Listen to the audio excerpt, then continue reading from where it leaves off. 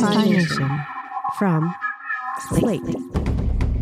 One of the great things about being at Slate is that I'm around people working on their own narrative shows, and sometimes our episodes are perfect complements of each other. Willa, why don't you introduce yourself and your show to the Hi-Phi Nation listeners? Hi, Barry. I'm Willa Paskin. I'm the host of Slate's Decoder Ring podcast. It's a show about cracking cultural mysteries, which is a kind of fun way of saying that we look at various cultural phenomena in depth. We've done episodes about why everyone drinks so much water now and thinks they must be hydrated, and like the history of the term the Karen, and deep dive into the Jane Fonda workout. Decoder Ring is one of my favorite podcasts here at Slate. And so what's interesting is the next episode of Hi-Phi Nation coming out is about the use of biotechnology and genetic engineering to get rid of pest species, and in some cases, even to reintroduce extinct species back into the wild. And a recent episode of Decoder Rings is just perfectly sets up the problem. Can you talk about that episode, Willa? Yeah, we have this really fascinating, I think, and exciting and interesting episode about rats, and specifically rats in the Canadian province of Alberta, which is sort of the largest place in the world that's inhabited that does not have rats. And so the episode is about how this place, just sort of in central North America, actually went about not having rats, and what it means not to have rats, sort of the length you have to go to not to have rats, but also sort of more existentially how rats and humans are connected, and what it means that we have a place on this planet that we kick them out of. I'm also really interested in hearing the episode you just mentioned, because for this episode, I read all these like really good books about exactly the subject, not just as it pertains to rats, although I did try to touch on all that stuff a little bit in this episode too. Great. So enjoy this episode of Decoder Ring right here on the Hi-Phi Nation feed. If you want to hear more Decoder Ring, subscribe or follow on your favorite podcatcher. Look out for a new episode of Hi-Phi Nation next week.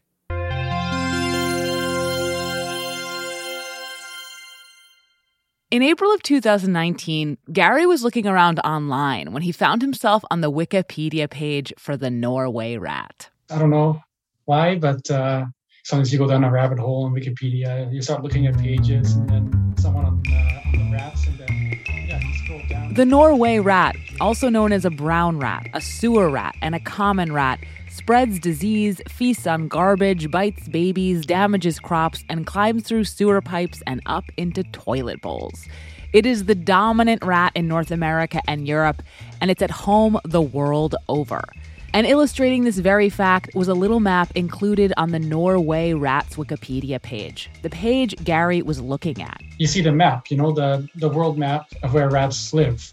On the map, everywhere the Norway rat lives was a fire engine red, and everywhere it doesn't live was gray. And except for some gray territory above the Arctic Circle, the whole map was bright red. Because the Norway rat lives everywhere. Or does it? So then I thought to myself, that's not right. There are no rats in Alberta. The Canadian province of Alberta, where Gary grew up, sits just north of Montana. On a map, it looks like a piece of construction paper with the lower left-hand corner torn off. Beginning in the early 1950s, Alberta launched a serious, effective, well-publicized rat eradication and containment program, one that's still going on. Alberta is the largest single rat-free landmass in the entire world, and it's our job as the Rat Patrol to keep it that way. That's a clip from the 1986 TV movie drama Rat Tales about a unit of the Albertan Rat Patrol. And there hasn't just been a TV show. Alberta's rat-free status has been in newspapers the world over, been the subject of viral tweets, and long been something of a calling card for the province. It's something that sets us apart from the rest of Canada and United States as well. So that's something that Albertans are proud of. So when Gary saw this map saying that rats were in Alberta, he smelled a rat. He clicked on the map to see what was going on. And it was at this point that he realized he'd stumbled upon a very contentious subject. Kind of like a Cold War where, one side fires a salvo and the other one fires a salvo back. Since 2008, Wikipedia users had toggled the map back and forth 13 times. A struggle between people like Gary, who are confident that Alberta is essentially rat-free, and everybody else. People thought that it was like government propaganda, but that it couldn't be real. They said that there was no proof that there are no rats in Alberta. Like, I don't know what would constitute proof. It's like Men in Black. What kind of proof would you want that there are no aliens disguised as humans living in New York City, right? I totally understand Gary's frustration. It's hard to prove a negative, even when the Albertan provincial government has your back. But I also really understand the skeptics. As a New Yorker, as someone who woke up the other morning with a dead rat splayed out on the sidewalk right in front of her apartment, the idea that there is a place in North America, right above Montana, that has no rats? Come on. How could that possibly be?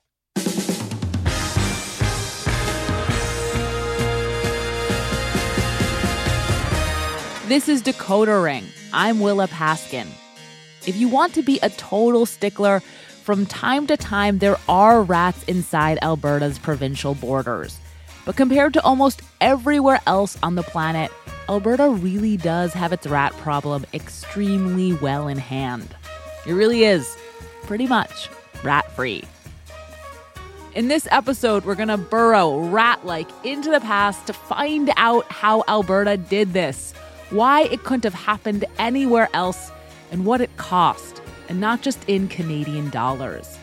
The explanation tells us a lot about rats and a lot about humans, two species more alike than we like to think. And I hope you'll stick around even if you hate rats, because let me tell you, in this story, they really get theirs. So today on Decoder Ring, how did Alberta, Canada stave off the rat?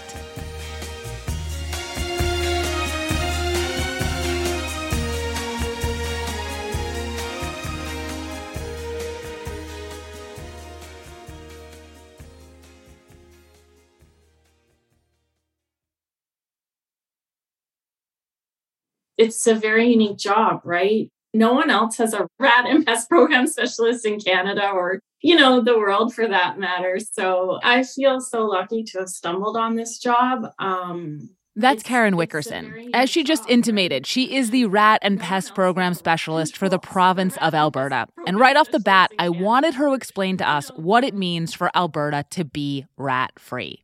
So what it means is we don't allow populations of rats to establish in the province.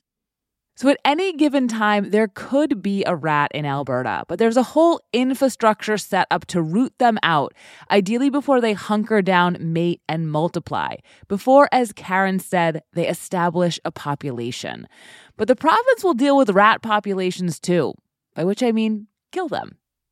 Karen walked me through how it works. Say you're a rat and you find yourself in Alberta. You probably got there by coming over the province's eastern border with Saskatchewan, or in recent decades by hitching a ride from the west, usually one rat at a time on a truck or an RV. So if you figure, if you're riding from British Columbia, the neighboring province, in a vehicle for, say, 8 hours, and you're under the hood, it's hot and uncomfortable, and by the time you get here, you're dehydrated and you're hungry. And you hop off the vehicle and then usually you die. So if it's not the dehydration, hunger, solitude, and the strange environment that gets you, it's the people. We rely largely on the public to report these rat sightings. Albertans are strongly encouraged to call or email the government's rat tip line, 410 rats, if they think they have seen a rat. And if it is a rat, one of the hundreds of pest control officers employed by the province is sent out to take care of it. But as it turns out, usually it's not a rat. Because Albertans have never lived with rats, they don't often know what they look like. Karen had all her stats ready to go. So for the total year of 2020, I received 481 reported rat sightings, of which 455 were non-rat sightings. So 26 were confirmed rats. I'm just going to repeat that. 455 out of 481 suspected rat sightings. 95% of suspected rat sightings were not rats. Instead, about half were muskrats. The muskrat is the most commonly mistaken rodent for a rat in Alberta. We have on our website, I don't know if you saw we have a critters most oftenly mistaken for a rat where you can check it out. I did. Throw in pocket gophers, deer mice, and a couple different kind of squirrels, and you have almost all of the rat sightings in Alberta last year. As I said, 95%. Of the 5% left, the 26 real rat sightings from 2020, 8 were actual infestations. And an infestation in Alberta is when there is more than one rat. So in 1 year, in the whole province, they found 18 single rats and 8 so-called infestations, where said infestations might just be 2 rats. As someone who lives in a place famously and actually full of rats, this number struck me as laughably small. It's so funny. I mean, this is like, I grew up in New York City and I live in New York City. And so it's just really funny, like what you get inured to. Yeah. How often do you walk down the street during daylight hours and see a rat? You don't do, it's not very often, but I can't say it's never happened. And at night a little more. I would say probably 5 or 6 times a year. But just like, even as these words were coming out of my mouth, I realized I was underestimating dramatically. The subway too? No, more than that. It's more. It's a lot. There's a lot of rats. I don't know what to say. There's a lot of rats. I've been paying more attention to rats than I usually do, and I've seen about 5 or 6 or 7 in the past 2 months alone. And I'm lucky. Rats are having a particularly robust season in the city and have reportedly taken to jumping on tables and outdoor restaurant kiosks. Even so, as a proud, jaded New Yorker, my impulse, as you just heard, is to play it all down, to take it in stride. But in Alberta, they don't do that. Alberta is a place where a rat, one rat, can get covered by the local news. It was a smoke break Dan Ryder will never forget. Just out of the corner of my eye, I saw something jump. What he saw was this. Yep, a rat found right here in the garage of his New Brighton home in Calgary. It left its mark. That's a video segment from the Calgary Sun's website. So let's move on to the obvious next question. How did such a rat-free paradise come to exist? So in order to explain how Alberta kept rats out, I need to give you a quick primer on a few things about Alberta and a few things about rats that help make their relationship so singular. I also want to add, this is one of the rare Decoder rings that's not primarily about an American phenomenon. But we're still Americans, so we're going to be talking about Canada like you don't know very much about it. If you do, sorry. Okay, so first up, the Norway rat. It's one of the 2 most populous rat species. The other, the black rat, traveled around the world first and is the rat that helped spread the Black Death through Europe in the late Middle Ages. But the Norway rat, also known as the brown rat, is bigger, more aggressive, and can tolerate colder temperatures than the black rat. So it now dominates most cities and places in colder climates. To be clear, we're not talking about pet rats here. The common domesticated rat is a kind of Norway rat, but they have been selectively bred to be physically and psychologically distinct from their wild brethren, and they aren't a menace to human health. Still, you can't have one in Alberta. Anyway, wild Norway rats are said to be responsible for harming 20% of all agricultural products worldwide, and the Norway rat causes billions of dollars worth of damage in the U.S. alone and bites about 3,000 to 4,000 people a year. Though it's officially called the Norway rat and its scientific name is Rattus norvegicus, it's not really from Norway. It's thought to have originated in Central Asia, but it spread out from there and was given its scientific name at the end of the 18th century in England. Robert Sullivan is the author of the book Rats. An English biologist named it the Norway rat, thinking it was coming from Norway or wanting it to come from Norway, given that there were political troubles between Norway and England at the time, when in fact it was likely coming from Denmark. As this naming snafu makes clear, people have long liked to think of the Norway rat as coming from some unsavory someplace else. An invader that does not belong, even as it makes itself right at home. And the Norway rat has been able to make itself right at home almost everywhere for a host of reasons, most of which can be boiled down to it is just an extremely hardy, adaptable, smart little creature. It can squeeze through a hole the size of a quarter, fall 50 feet without getting hurt, learn to recognize poison and traps, and is so fertile, 2 rats can become 15,000 in a year. But maybe the cleverest thing about this animal is that it has hitched itself to the most dominant animal of all, us. It's adapted to live alongside us. And there's a term that sometimes people use, commensal, sort of fancy Latin term for eating at the same plate. We share the table with rats, even though we don't like to think about it. The rats started eating at the North American table in the late 1700s, brought to the eastern seaboard on ships. They infested port cities like New York and then started moving across the continent along with European settlers. By the 20th century, the rat is in most places in North America, but not Alberta. This is just a very important thing to understand about Alberta's whole rat situation. It has never had rats. And for a long time, that was just happenstance, just 2 lucky breaks. The first has to do with density. Alberta only became a province in 1905, at which point it had a population of about 78,000 people in an area nearly the size of Texas. Rats live where we live, but the more sparsely populated and spread out our living arrangements, the fewer rats there tend to be. And Alberta was sparsely populated and spread out much later than most other places in North America. The second lucky break is maybe even more important. It's just Alberta's geography. Karen Wickerson again. To the north, it's very cold, boreal forests. They can't survive.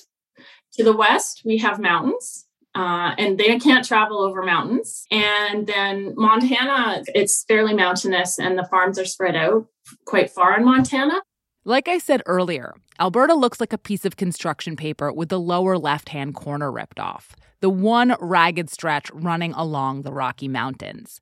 This gives the province 5 edges. And what Karen is saying is that rats cannot and do not come across 4 of them. There is only one edge, one border open to overland rat migration, the one to the east, the farmlands that abut the province of Saskatchewan. Now, Saskatchewan itself only got rats on its own eastern border in 1920. But by the late 1940s, the rats are inching closer and closer to Alberta, the only temperate place in North America that doesn't have them yet. Before the rats get there, though, I want to give you one other piece of background information. And it's that Alberta is the kind of place that takes pride in the ways it's different from elsewhere. Or let me put it like this. When Canadians are trying to explain Alberta to Americans, they usually shorthand it by saying Alberta is like Texas. Like Texas, Alberta has a big energy industry built around the 4th largest oil reserve in the world, which was first tapped in 1947. It also historically had a lot of ranchers and thus a cowboy culture all its own. But in saying Alberta is like Texas, people are also getting at the fact that it's independent-minded, pleased to be itself. And this was true back in the late 1940s, too, when it was this young, can-do, rapidly growing province that had so recently and so capably established itself out on the frontier. And it's at this moment that the rat scurries up to the province's eastern border, the Eastern Front, and Alberta's war against the rat truly begins. And no, I'm not exaggerating when I say war.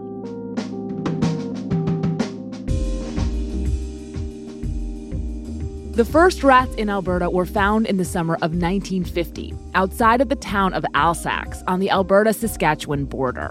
The rats were initially discovered by employees of the Department of Health who were looking for plague in ground squirrels, but turned up rats instead. This was a big public health concern. Rats can be carriers of plague, but it immediately became an agricultural one too.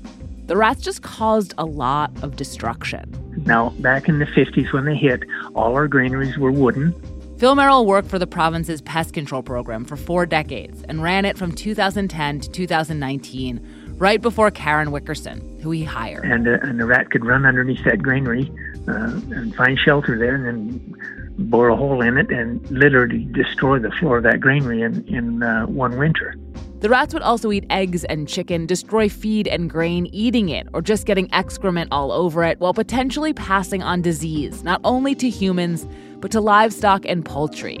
The provincial government estimated that the rats would cause about $25 million in damage annually, put the Department of Agriculture in charge, and swung into action. The department updated an existing law against pests that funded pest control officers in municipalities across the province and made it the legal responsibility of every person in the province to destroy the Norway rat, which is a quote. In 1951, after finding 39 rat infestations on the border, it also created a zone of control, a strip of land next to Saskatchewan that stretches about 18 miles into Alberta and 323 miles north from the Montana border. And then it hired a private pest control company to exterminate the bejesus out of that whole area. When we started the program way back in the 50s, we hired a pest control company, and they just pumped arsenic underneath any granary along the Saskatchewan border. Between June of 1952 and July of 1953, exterminators not only set traps, they sprayed about 140,000 pounds, nearly 70 tons of arsenic trioxide powder on 8,000 buildings on 2,700 farms in a 4,000 square mile area. The arsenic powder would give the rats blisters on their feet, which allowed the arsenic to get into their blood. Sometimes they licked the blisters, which led them to swallow some of the arsenic. But if the arsenic was bad for the rats, as a highly toxic heavy metal poison, it was bad for everything else too. The province began sending letters warning residents in the control zone that the poison was a danger to livestock, poultry, pets, and humans. Found out that was a little too toxic. Other things that might crawl under there. Though the arsenic basically worked, the rats didn't spread. It wasn't that effective. Arsenic has a taste and a color the rats learned to avoid, and it cost a lot of money.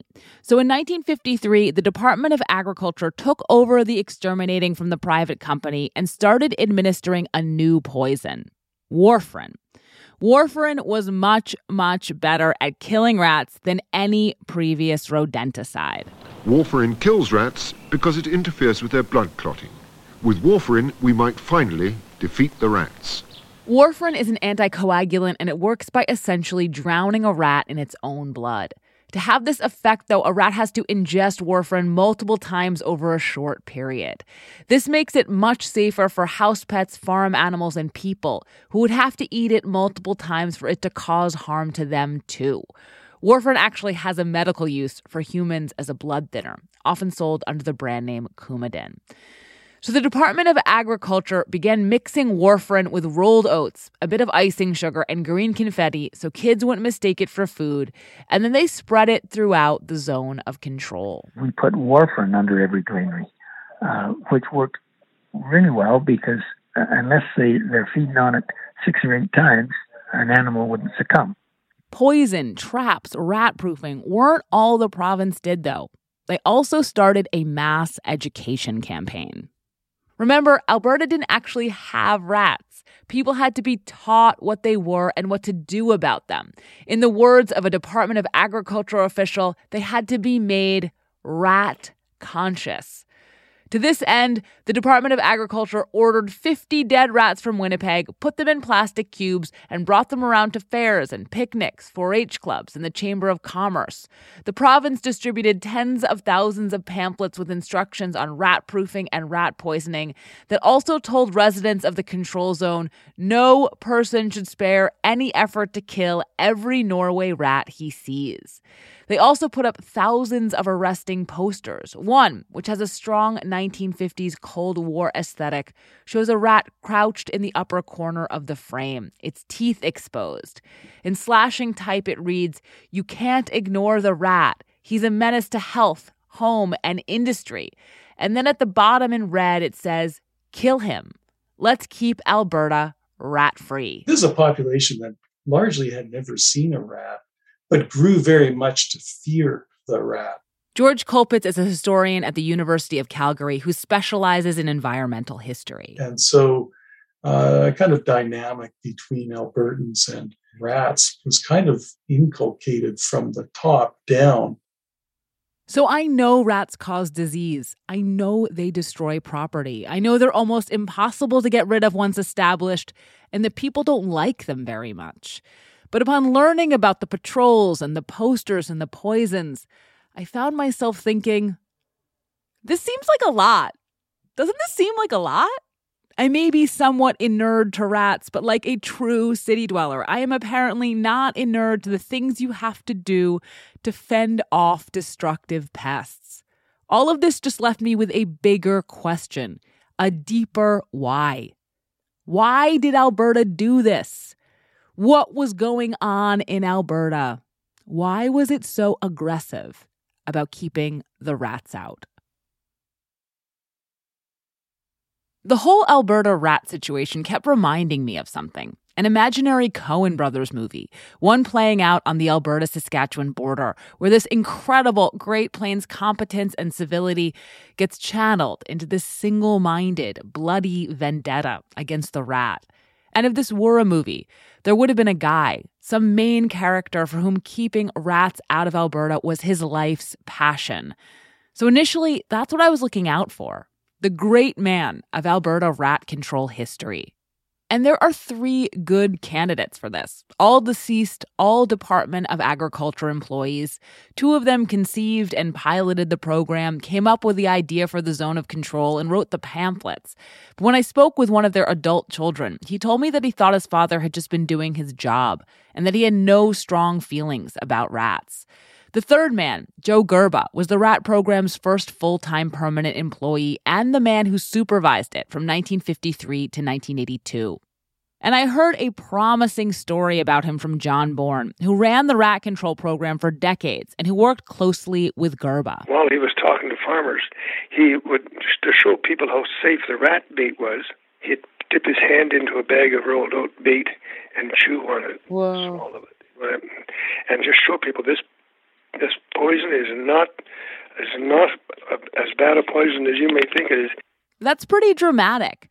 But the more I learned, the more I started to think this was not a story about an individual, not even one who chomped on warfarin-laced oats. Instead, Alberta's eradication of the rat is the kind of thing that was happening all over North America in the decade after the Second World War. Just more extreme. Let me explain. In the late 1940s, Western governments had recently ended the Depression, wiped out polio, and taken down the Nazis. It was the high watermark for humanity's faith in the government's ability to achieve things, to change reality, to make the world a better place. And governments in North America, regionally and federally, were taking that mandate seriously. They were doing stuff. They were up in their citizens' business. And a lot of that stuff that they were doing was agricultural. Specifically, they were encouraging the use of a whole new class of chemicals, pesticides, insecticides, vermicides, to protect crops and livestock, even though they didn't yet fully understand their impact on the environment. Just one example.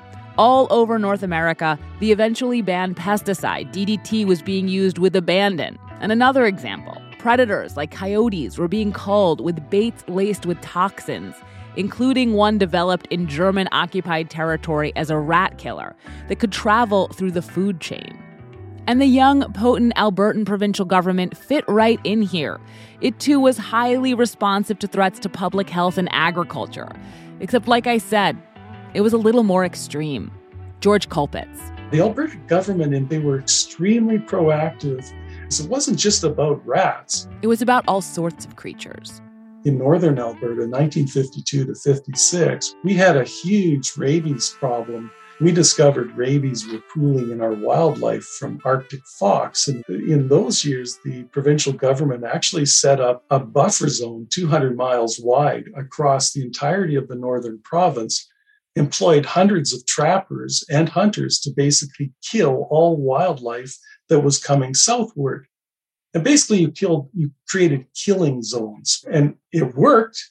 It's still controversial among biologists looking back at this strange, no one's ever implemented this kind of dramatic animal control measure. Between 1952 and 56, at minimum, 56,000 foxes were killed, 53,000 coyotes, 10,000 lynx, 5,500 wolves, 4,000 bears, and 600 skunks. And these were all species the province explicitly was not trying to eradicate, just control, just keep out of human settlement. And if it had that approach to animals that already lived there, well, what chance did a rat, maybe the most unloved animal in the world, have? When it finally scurries up to Alberta's border during this exact same period, the rat's timing was either really good or, if you're a rat, really bad. Its arrival was met by an effective and energized regional government ready to intervene authoritatively and that had the chemical tools, community buy-in, and soon enough oil-backed funds to destroy it during an era when maximal force against animal pests seemed to have no considerable downside. It's hard to wrap your head around, but maybe the deeper why here was just a why not. I mean, who wants rats? On the province of Alberta's website, on the detailed page about the history of the rat control effort, it says the program hasn't changed markedly since 1960.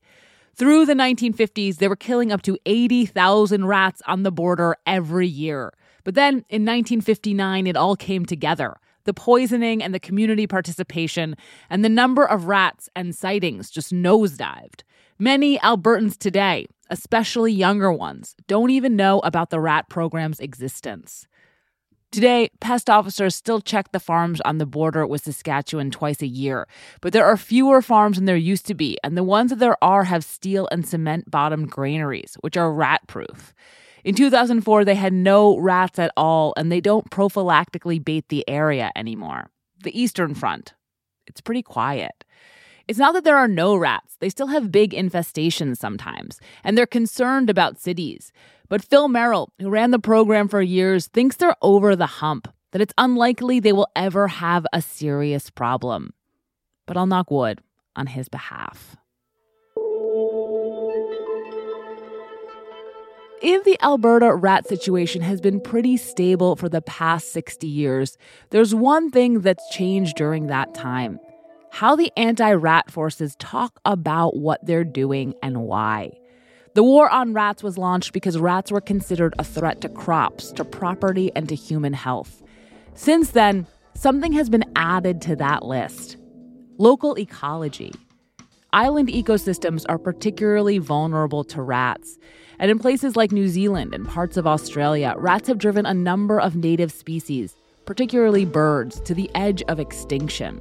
For this reason, there have been and continue to be ongoing attempts to completely exterminate rats and other rodent predators from these places. Alberta, in this context, was ahead of the curve. And even in Alberta, ecology is part of how they talk about rats now. I am an animal lover, don't get me wrong, but I do understand, though, what rats are capable of. Karen Wickerson again. They're the most destructive invasive species in the world, and they have wiped out so many populations of native birds and animals in a lot of other places. So I recognize the importance of keeping Alberta rat-free for many reasons. The Norway rat is an invasive species, an animal from someplace else.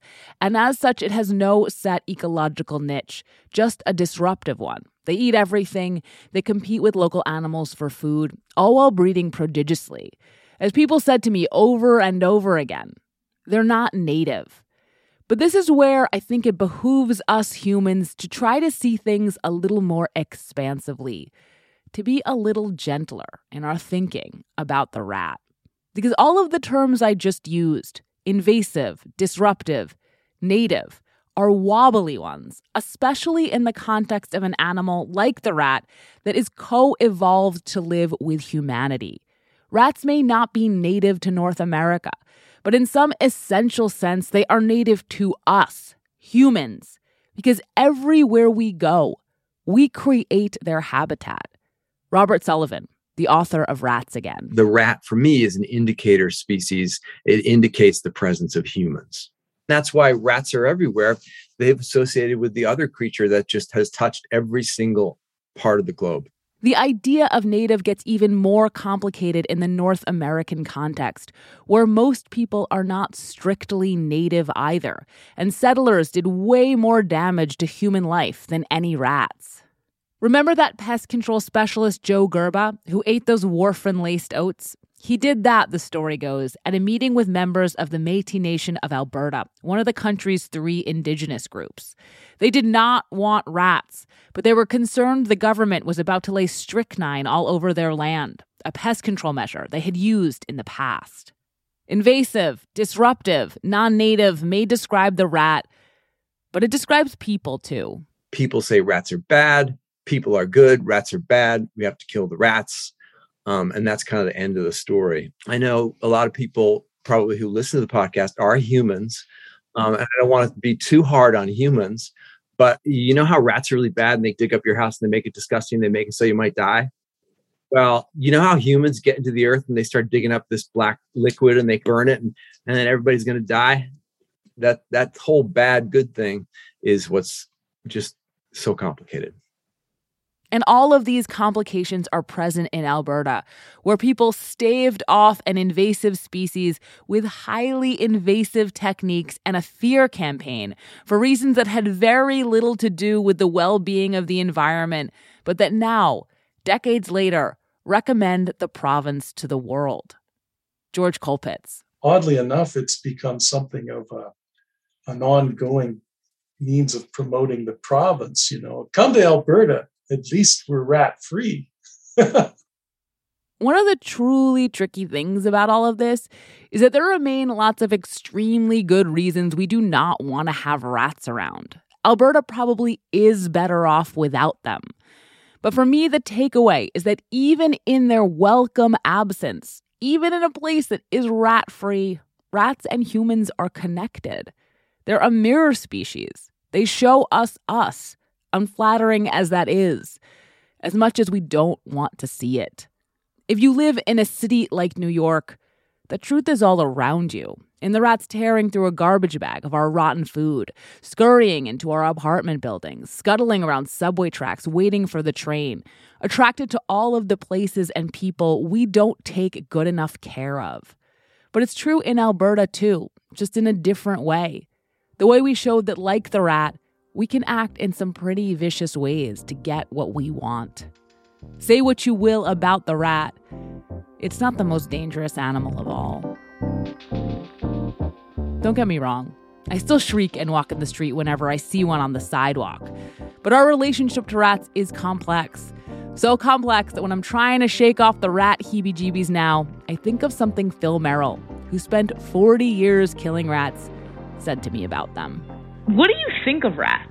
I like them. They're smart and clever, and they're just a big mouse, and that's way more smarter than a mouse. Anyway, I don't hate the rat at all.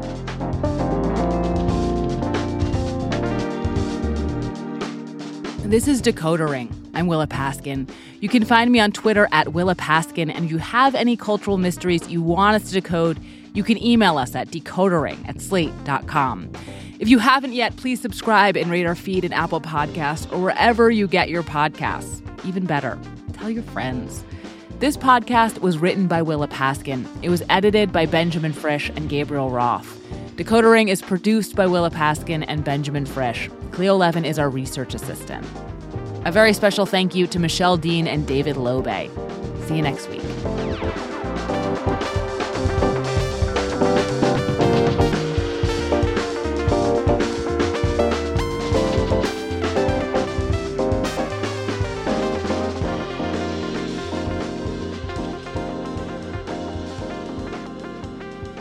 If you want to hear more Decoder Ring, subscribe or follow on your favorite podcatcher. Look out for a new episode of Hi-Phi Nation next week.